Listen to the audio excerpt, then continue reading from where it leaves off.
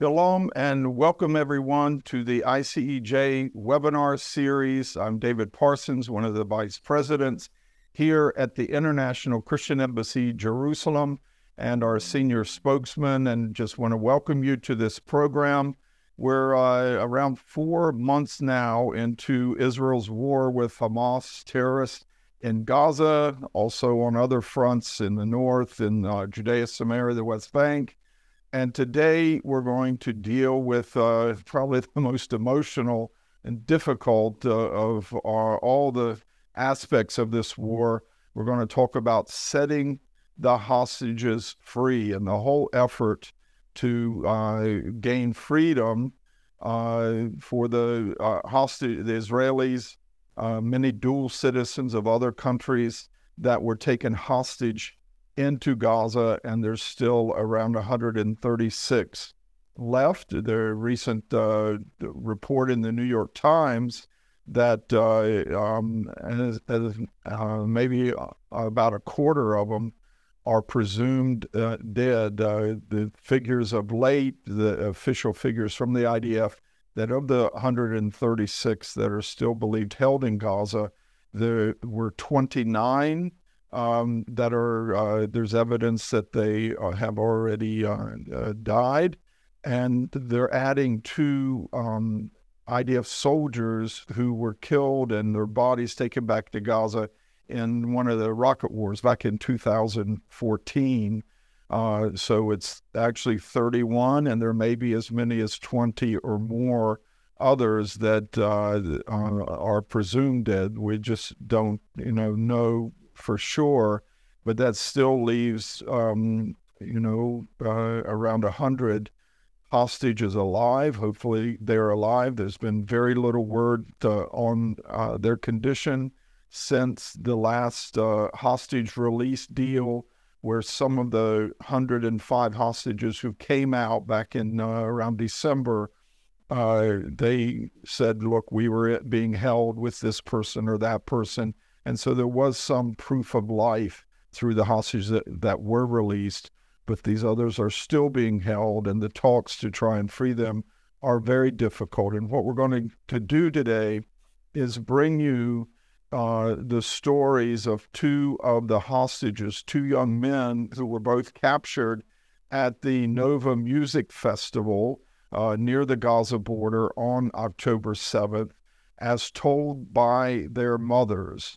And we had a solidarity mission last week here in Israel, visiting the Gaza border, visiting the northern border, getting security briefings, Bible teachings. We also visited the Knesset, and our friends at the Knesset Christian Allies Caucus, part of the program that they put on for us. We had the Minister of Intelligence, Gila Gamliel, another Knesset member, but we also heard from Rachel Goldberg.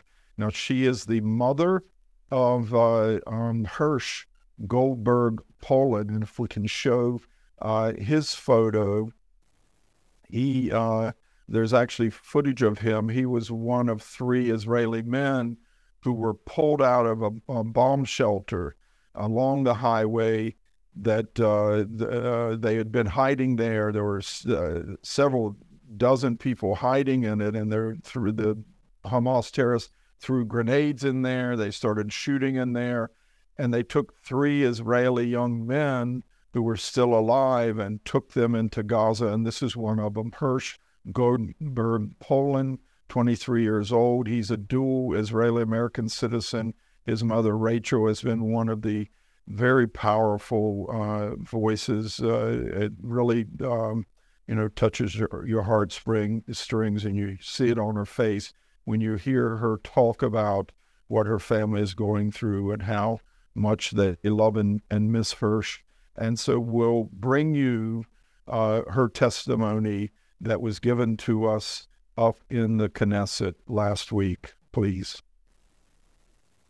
So first, thank you so much. I feel honored and privileged and grateful to stand in front of this room of incredible, faithful people, God-fearing people, supportive people. You have no idea how much it means to us as a country and how much it means to me as the mother of Hirsch Goldberg Poland. Hirsch is my eldest child, and he is my only son. He just turned 23, 2 days before he went to the Nova Festival with one of his best friends from childhood. On Saturday morning, October 7th, I woke up and was having tea in my kitchen. My husband had left for synagogue at 7:30 in the morning. I'll back up just 1 second to say that we had Shabbat dinner, Sabbath dinner the night before, and Hirsch had said that he was going to be going camping with one of his best friends after dinner. The last thing I did for Hirsch Friday night before he left, my husband and I each blessed him with the priestly blessing that you all know. We do that every Friday night to our children. I put my hands on his head and I blessed him to be like Ephraim and Manasseh, the two sons of Joseph, who were the first sons, the first siblings in the Bible who didn't have hatred and rivalry for each other like Cain and Abel had, or Ishmael had, or Jacob and Esau had, Ishmael and Isaac, Jacob and Esau, Joseph and his brothers, of course. And then you had Ephraim and Manasseh, who were finally loving each other, and they broke the paradigm of hatred. And that's why we bless our boys to be like them. And then I went on with, may God bless you and keep you. May God shine his face upon you and be gracious unto you. May God lift up his countenance toward you and give you peace. And then when Hirsch left that night, he kissed me, he kissed my husband, John, and he turned and he said, I love you, I'll see you tomorrow. And that was 117 days ago. Saturday morning after my husband left for synagogue, around 8 o'clock, I heard the bomb sirens going off in Jerusalem. So I quickly woke up my two daughters. I have a daughter who's 20 and a daughter who's 18. And we rushed into our bomb shelter that's in our home. And we waited the protocol of 10 minutes. And if you don't hear an explosion after 10 minutes, you can come out. We came out. Now, normally I observe the Shabbat very traditionally, and I don't use any electronics. I don't use my phone, no TV, radio. But I knew that this was a question of life or death. I knew that Hirsch and his best friend were sleeping outside and that there were rockets falling. So I said to my girls, I'm turning on my phone for the first time on Shabbat because I want to make sure that the boys are okay. I turned on my phone. It was 8:23. 2 WhatsApps had popped in to my phone that popped up at 8:11. So 12 minutes before I turned on my phone. It was to John, my husband, and me from Hirsch. The first message said, I love you. And the second message said, I'm sorry. And I knew immediately that something horrible was unfolding and that he thought that we were going to be in a lot of pain. And he was asking forgiveness. And what we came to find out is that when Hamas descended upon the Nova Music Festival, Hirsch and his best friend Aner managed to escape to a roadside bomb shelter, which then came under attack by Hamas. They were smashed into a small 5-foot by 8-foot bomb shelter with 29 young people. Hamas came to the doorway and was throwing in hand grenades, which Aner Shapira, his best friend, Hirsch's best friend, managed to keep throwing them out, one after the other, and you only have 4.5 seconds from when a pin is unpinned from a hand grenade until it detonates. He managed to throw out 7, and as some of you know the story, on the 8th it exploded in his hand, killing him. And when his body was returned to his parents, the remnants of the hand grenade were in his hand. Most of those kids were dead. Hamas came to the door and sprayed machine gun fire.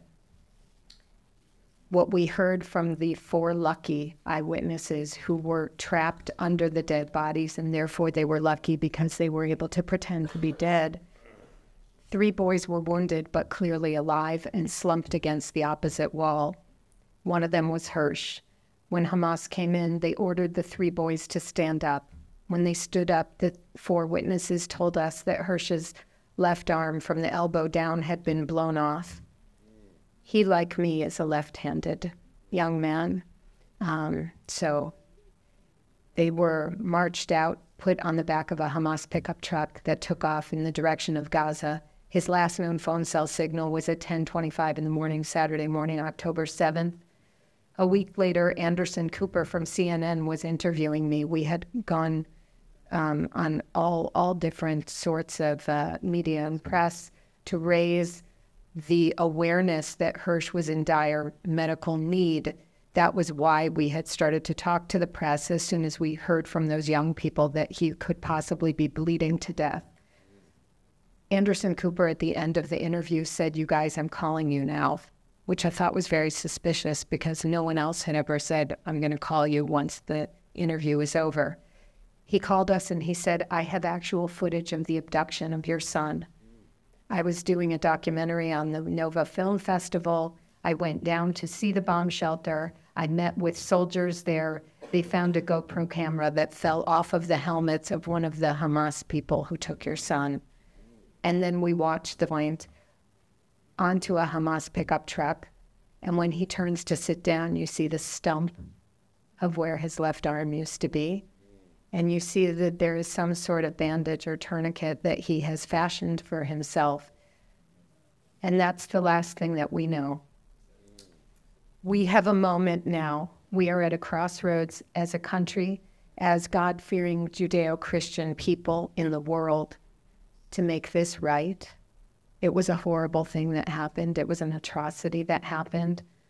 And now our government has the chance, and we are very hopeful that they're going to lean in and do the correct thing morally, ethically, religiously, as Judeo-Christians do.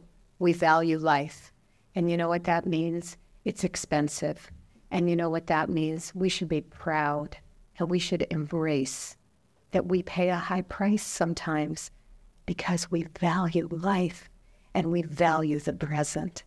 And I don't think there'd be anything more heroic than doing repentance and atonement for failing some of those citizens and civilians. Hersh is a U.S. civilian and citizen, and we have the chance now to make right what went wrong for those 136 people. The oldest person there is an 85-year-old grandfather who was dragged from his bed in his underwear. And the youngest person there, as you know, is Kfar Bibas, who just turned 1 year old 2 weeks ago in captivity. We will be heroes and a light unto the nation when we have those captives, as you know from Psalm 135, walk back to Zion, and we will pour out laughter from our mouths. And I will tell you that my favorite groups to talk to are my Christian friends and neighbors who have come here. You have shown up. You don't just talk the talk. You walk the walk. You get on the plane and you come here, and we appreciate you. And we are so proud to stand by your side and have you stand by our side. And I pray, and I hope all of you pray, that you will get, the next time you see me, to meet my son, Hersh, who will be standing next to me. I spoke to a Christian group 2 weeks ago, and I'm going to read you something that one of the women randomly sent me this morning, and then I realized it's not random. It's because she knew I'd be here with you. She just sent me one verse, and she hasn't been in touch with me for 2 weeks since she met me. She said, "This is Psalm 34:18. The Lord is near to the brokenhearted, and he will save those crushed in spirit. I am thinking of him and his saving grace for your beautiful son today." So thank you all for coming here, and I will say what you can do. First of all, you can keep talking about these hostages. These people are from 5 different religions. There are Christians being held there, Jews, Muslims, Hindus, Buddhists.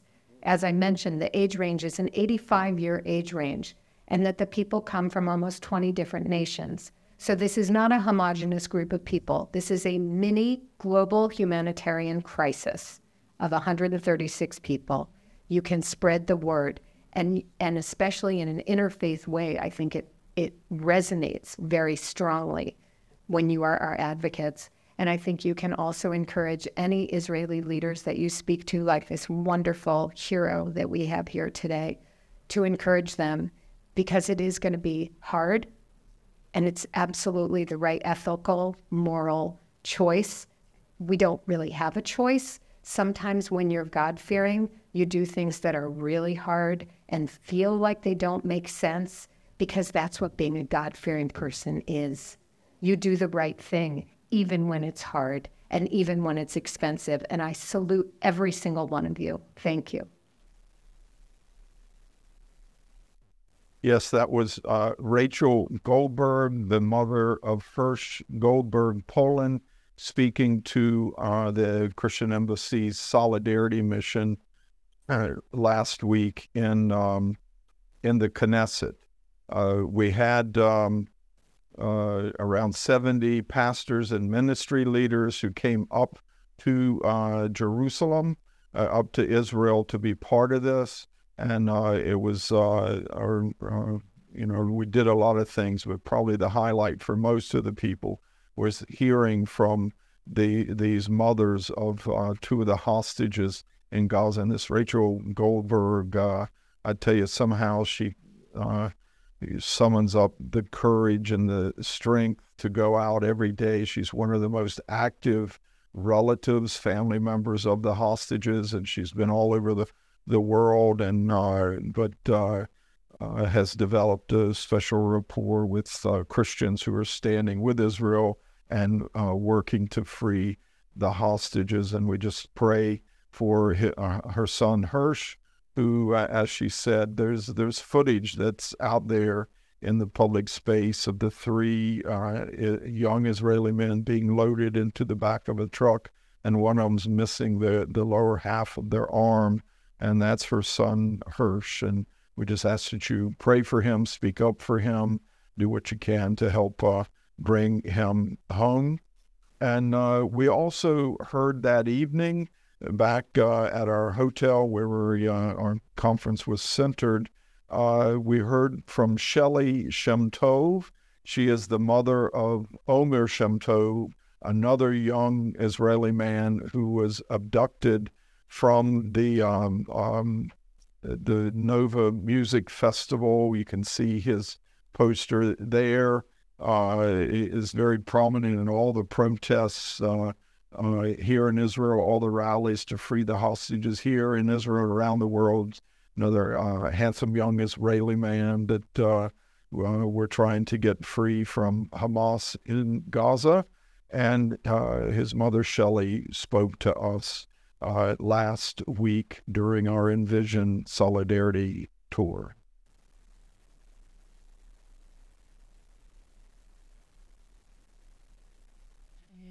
Thank you for coming here to hear my story, our story, and to spread all over the world.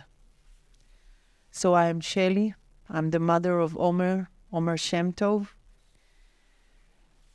Omer was at October 31, 21 years old. At October 7, we woke up to rockets, and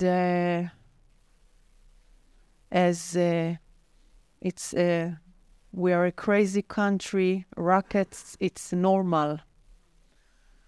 And we thought it's a normal day with rockets. But as the time passed, we understand that it's not the normal situation.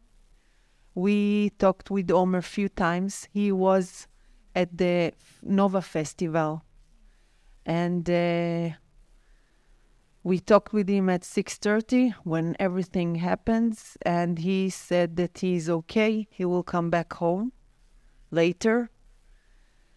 And last time we talked with him was at 8:45. He was panicked. I called him. He was panicked. He said, we got to the car. We are trying to escape. There are shootings here. I will call you back. My daughter told him, send us live location. He sent the live location, and then the phone stopped. And then we saw in the live location that the point is moving not to the right place. My daughter started to cry. She said, he's on the wrong way. I tried to call him. The phone was ringing, but Omer didn't answer. And on live, we saw the point is getting into Gaza. We didn't want to believe this is the situation. We thought somebody stole his phone. My husband went to the hospital to try to find him. I was calling everybody, try to find any clue about Omer, but I didn't get any answer about it. And then at 8 p.m., one of his friends called me and told me, Shelly, I'm sorry, I need to send you a video. And in the video that Hamas took out, we saw Omer in the floor of a pickup truck with handcuffed in his hands. And one of his friends was with him also. And it was like black, that I couldn't see anything. I was shouting to God, oh my God, my son is in the hands of terrorists.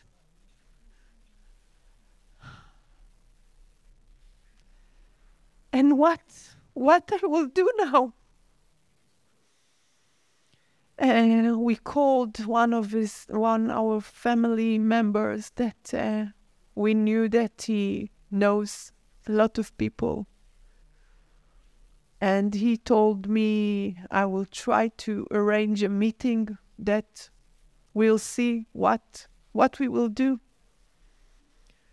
And from that point, we start to get also hundreds of phone calls from families like in our situation that doesn't know where is their lovers. And together we be together and do the headquarters that we have now. That, as Doron said, we are a big family in the same crazy situation. And our life stopped at October 7.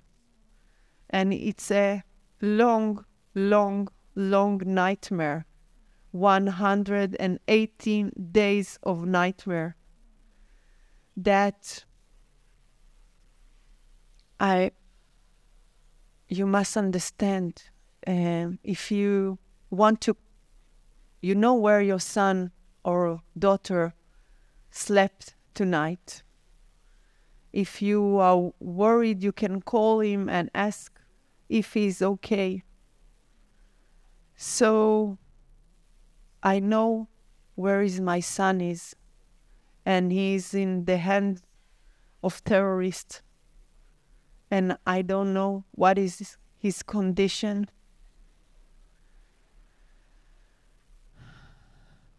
And I think nobody in all over the world needs to feel like we feel. My son Omer is our youngest son. We call him our sunshine because as a sunshine, everybody wants to be near him. He's a good boy. He has a lot of friends. He loves to love. He loves music. He went to a festival to dance. And we miss him very much. We are very, very worried about his condition because Omer have asthma and celiac. And I don't know if you know how it to feel that you cannot breathe and you don't have your inhaler. And he doesn't have his inhaler because nobody, not the Red Cross, nobody went to see what is their condition. And he has celiac and he's eating bread and he has stomach pains. And after 52 days, the friend who was kidnapped with him came back because he is young. He's 18 years old. And he told us what is Omer's condition, and he's not good because he don't have his medicine. And he told us about what they did. So the first they took them, they kidnapped them, they took them to the tunnels, they beat them to ask them if they are soldiers. And then they took them to another place. There were two with Omer, sister and brother. There were two shot from the Hamas attack, and Omer was taking care of them there. And one thing that he told us, that I know that Omer have faith with God and he is strong, it's that every Friday from where he was little, he likes to do the Kiddush on Friday. And one day they got their grape juice and he put it on the side. And then they got bagel with salt, so he took the salt from the bagel. And every Friday he put tissue in his head, like kippah, and he did Kiddush and Amotzi also in the place, the dark place that he is there. And I know Omer have faith, and I, from the day that October 7, I went to his room. The room was messy because he left his room with clothes on the floor. And I said to myself, I will not arrange his room. He will come back and he arrange by himself. The light is on. Every day, in the morning, I'm getting to his room. I'm telling him what is the day today and what is the date today. I'm telling him to be strong and with a lot of faith. I'm praying in his room. And I'm going to my mission,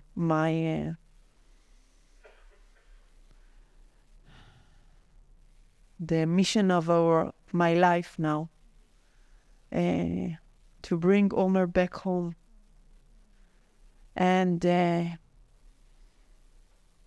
must say that no mother or father needs to feel like we feel.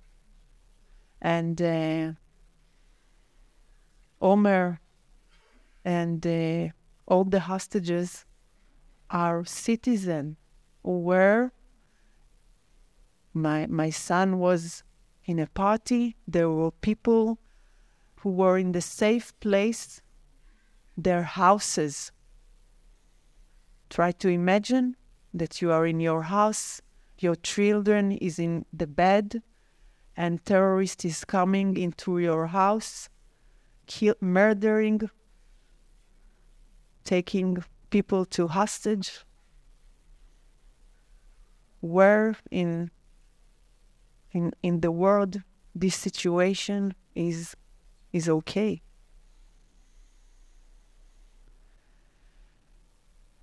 And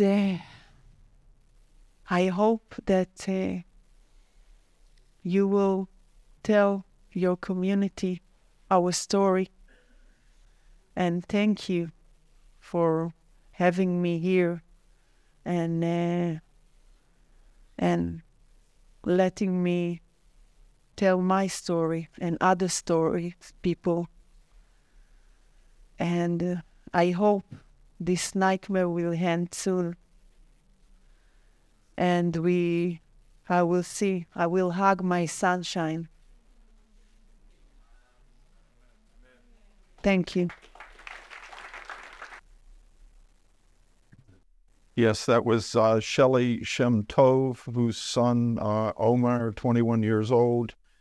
He's been held in Gaza for 125 days now. Again, he has asthma, and there's no medication. There's no proof of the medicines that were taken, bought by France and brought through Qatar down to Sinai and sent into Gaza. No proof that they've ever reached him. He needs his breather. He also has celiac, which sensitive to gluten, other things with his stomach to breads.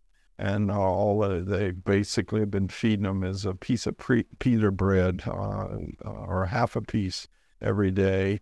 And so you really have to feel for this young man. And we prayed for Shelley and her sister-in-law who came that evening to talk to us. And then we asked the two of them plus another gentleman who's like a foster father to another hostage named Daniel, who is a lone soldier. And this is an Israeli man and his family who sort of adopted him. He comes by on weekends. And we asked them to hand to all our delegates, everyone on our study mission, the little tags, ID tags. We had some bracelets, and we also had these yellow pins to remember the hostages that they handed out to our people, point of contact, so everyone would remember to pray for them. We ask you as well to pray for them. There are these negotiations, very intense, going on to try and free these remaining 136 hostages, either alive or the bodies of those who have already died. And the U.S., Egypt, Qatar, some of the mediating countries met in Paris last week before, and started putting together some sort of hostage deal. The way it was presented, it got all sorts of things got attached to it. It's not only a ceasefire, and aid has to come in, and for Israel to get back each hostage, they have to release so many Palestinian prisoners, many of them engaged in terror activities. They have to release them, a swath of these prisoners, terrorist prisoners, for these innocent civilians, like happened in December. But what they started talking about in Paris is trying to, if they get a ceasefire to start this exchange, to start adding on things to make it hard for Israel to ever resume the war, which is what Hamas wants. And so they started tacking onto it even an Israeli commitment to recognize a Palestinian state or pursue, set a definite time for a two-state solution or whatever, and all sorts of other requirements. Since then, Israel said, look, we're willing to keep negotiating over this. Hamas said, yes, we are too. But Hamas came back with a counter proposal that they not only wanted the aid and a ceasefire, a permanent ceasefire, but they wanted the IDF to completely withdraw from Gaza before they'd hand over hostages. That's a non-starter. They want to be able to select the Palestinian prisoners that get released, including Marwan Barghouti, even though he's not Hamas. He's a Fatah militia leader who's serving 5 life sentences and some extra time for his role as a militia leader, where he oversaw the killing of 5 Israelis. And Hamas, without saying it, they want to stay in power in Gaza. And all of these conditions, Prime Minister Netanyahu has said they're delusional. To come back with a counter proposal like that, it's delusional. But there's a lot of pressure from the U.S., from Europe, from the Arab countries. Israel wants normalization with the Saudis, but it's all getting attached with, that Israel has to commit to recognize a future Palestinian state, and that is very, very hard to do when it feels like it's a reward. The state is a reward for Hamas terrorism and the massacre they committed on October 7th. So it's very hard, not only for Israeli leaders, but for the whole gamut of the Israeli people to accept such unpalatable terms. And so they're going to keep fighting. Israeli war cabinet and the military leadership said the best way to get our hostages back is to continue applying military pressure, advancing in Gaza. Unfortunately, they just haven't been able to rescue any more hostages.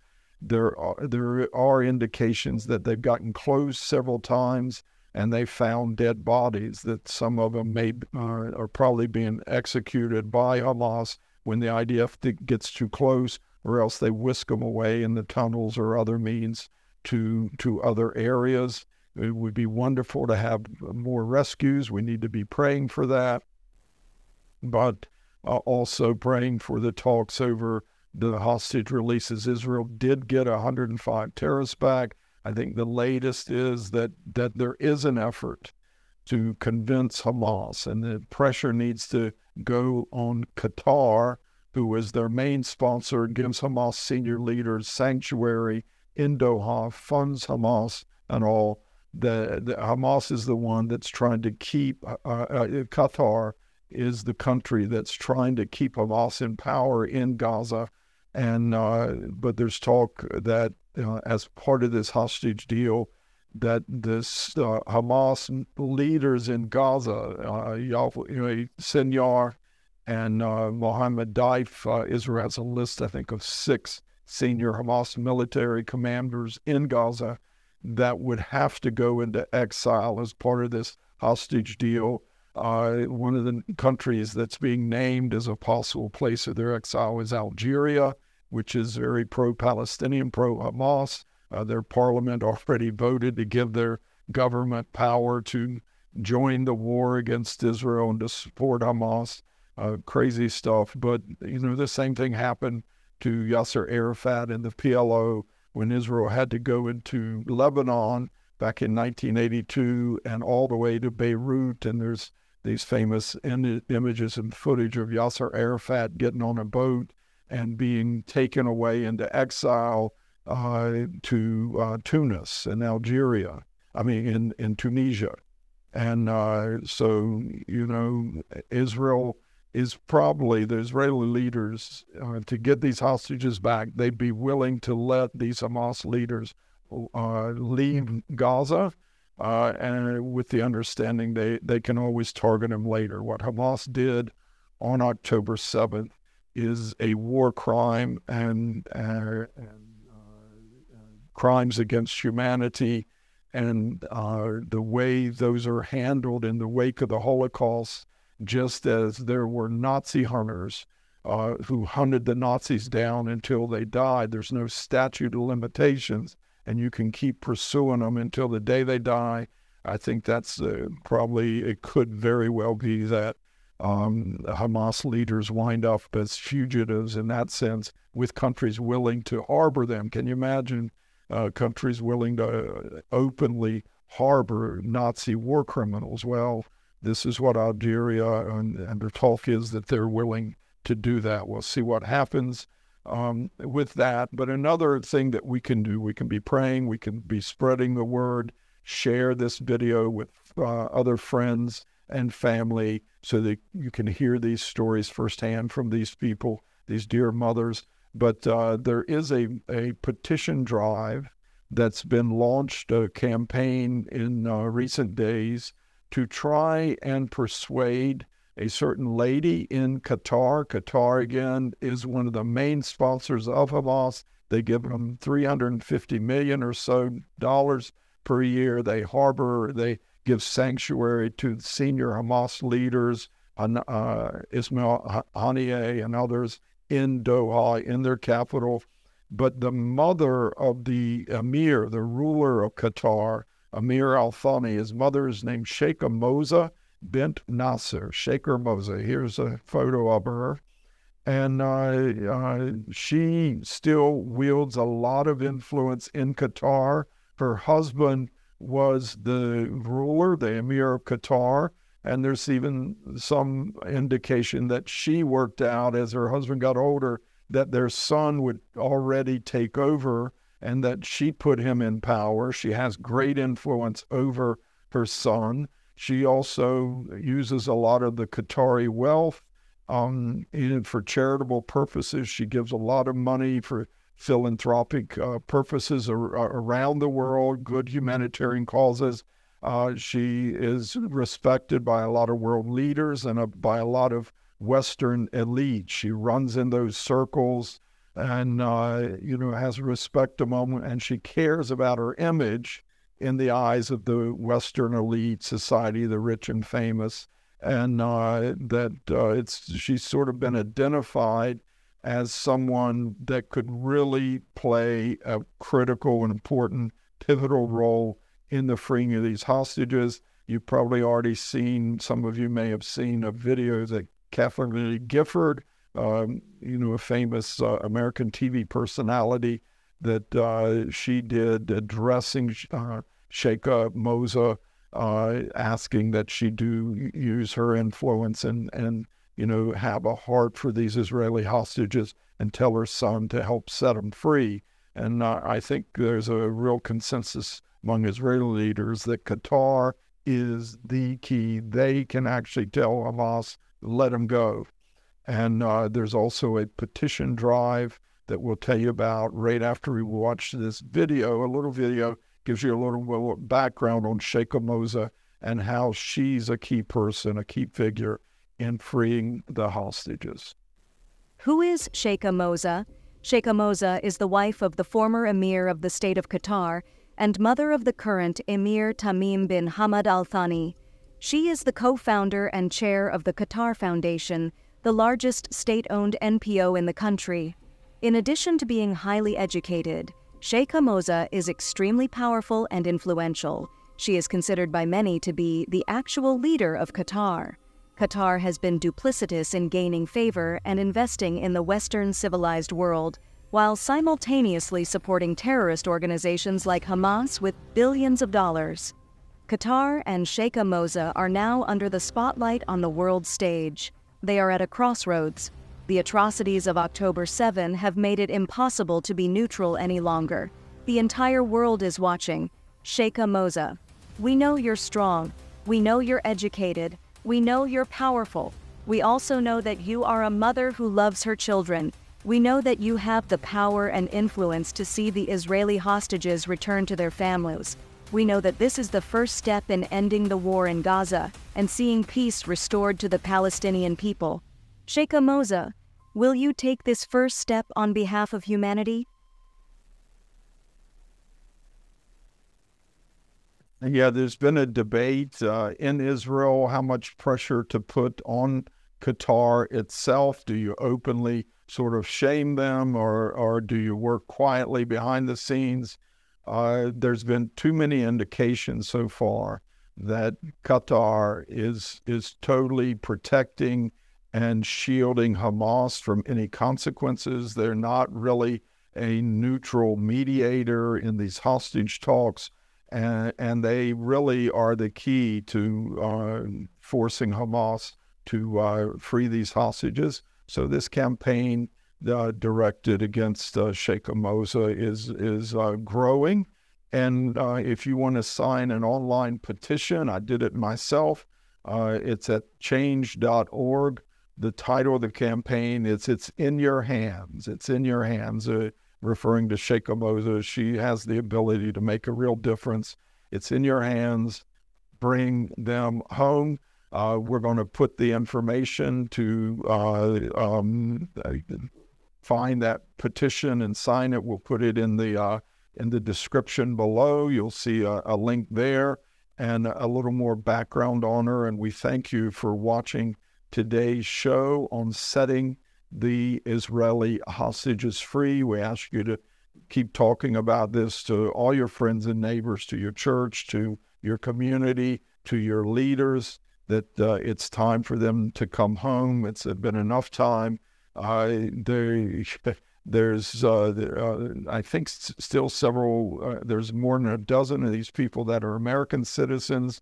I think the president of Argentina is now visiting. I think there are around a dozen Argentinians, dual Israel-Argentinian civilians who were taken hostage.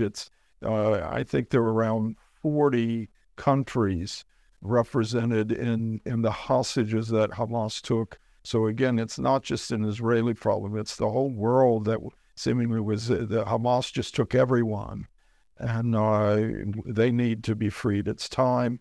We thank you. We ask for your prayers as well, and do something. Go sign the petition, share the videos with others, and God bless you from Jerusalem. At the top of the hour, you'll be able to join our daily global prayer gathering, 4 p.m. Israel time. We'll see you next week with another edition of the ICEJ webinar series. God bless you.